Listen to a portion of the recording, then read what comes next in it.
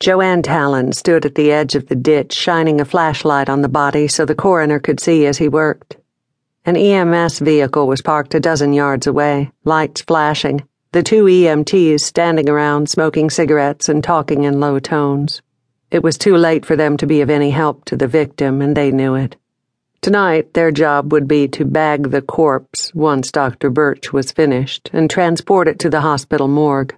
A meat delivery, they called it. An easy, if boring, run. One of Joanne's deputies who worked night shift, a pot-bellied, middle-aged man named Alec Bernstein, stood over by a blue SUV interviewing the man who'd discovered the body and called 911 on his cell phone to report it. The man, dressed in blue turtleneck and jeans, had an irritated expression on his face, as if he had important places to go and resented being kept from them. That'll teach him to do his civic duty, Joanne thought. The coroner's car was parked behind her cruiser, the flashing lights painting the doc's Lexus alternating shades of red and blue. On a sheriff's salary, she couldn't even afford to spell Lexus, let alone own one. I am definitely in the wrong business, she thought. She saw a pair of headlights approaching from the west, and she knew who it was long before she could make out the Jeep's details. The driver pulled in behind her cruiser, cut the engine, and stepped out of his Jeep. Dale Ramsey was a tall, lean man in his early 60s, with thinning white hair and a neatly trimmed salt and pepper mustache and beard. He wore thin-framed glasses and, despite the lateness of the hour, a gray suit, maroon tie, and black Rockports. Dale always wore a suit when he was working, no exceptions. In fact, Joanne could count on the fingers of one hand how many times she'd seen him wear anything else. Sometimes she wondered if he slept in a suit. Dale stopped when he reached Joanne's side, put his hands in his pockets, and gazed down into the ditch.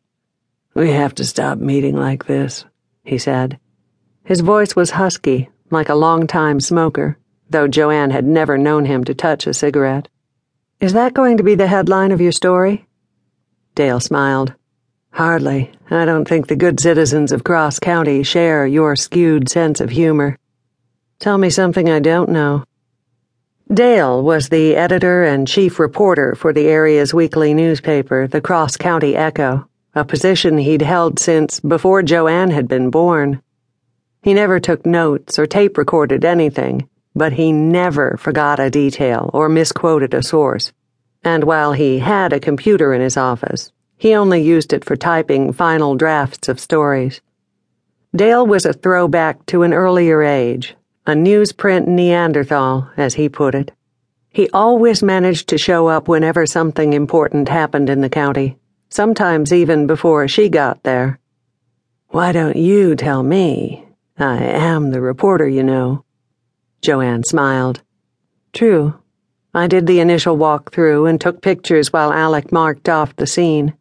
I spoke with the guy who discovered the body, and Alec's taking a statement from him now. Terry got here a few minutes ago, and he's giving the body a preliminary once-over.